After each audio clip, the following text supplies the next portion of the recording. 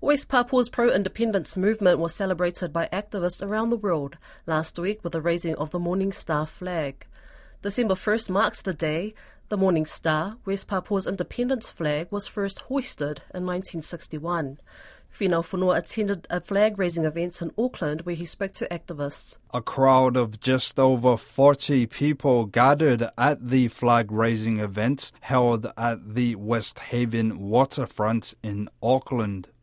It was a somber occasion, with speakers delivering speeches on the oppressive history endured by Indigenous West Papuans. Speakers also reminded the crowd about widespread reports of humanitarian abuses committed by Indonesian authorities. New Zealand opposition and Green Party MP Golriz Garaman was the only political figure at the events. Garaman says action is needed from the New Zealand government. We know that the violence that West Papuans have to endure is getting increasingly worse. Indonesia takes products and timber from West Papua and sells it on the world stage.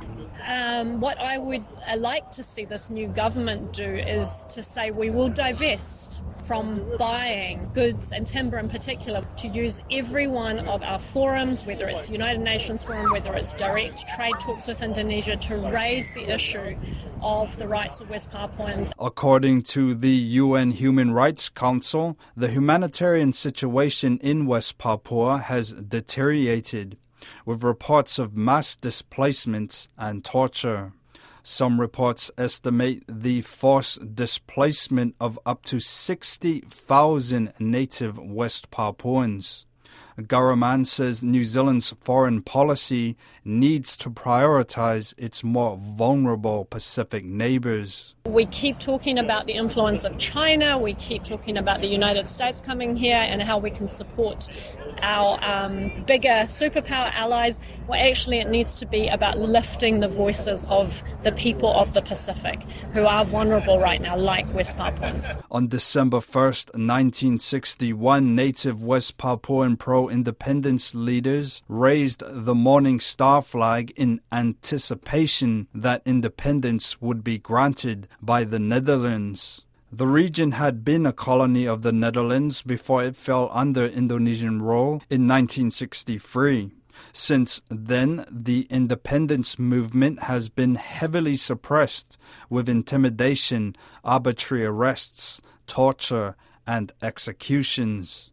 Prominent activist Mare Leadbearer says the annual flag-raising event was a show of solidarity. We are commemorating an event in 1961 when the West Papuans were free to raise their flag and they were on a path towards decolonisation and independence like other Pacific nations at that time. But sadly, Indonesia had other plans and the West, including New Zealand, colluded with those plans. We are keeping the faith. We'll never let our government forget. Another speaker at the event was New Zealand Methodist President Terito Peru. She recently attended the Pacific Conference of Churches gathering in New Caledonia, where she said West Papua representatives were present.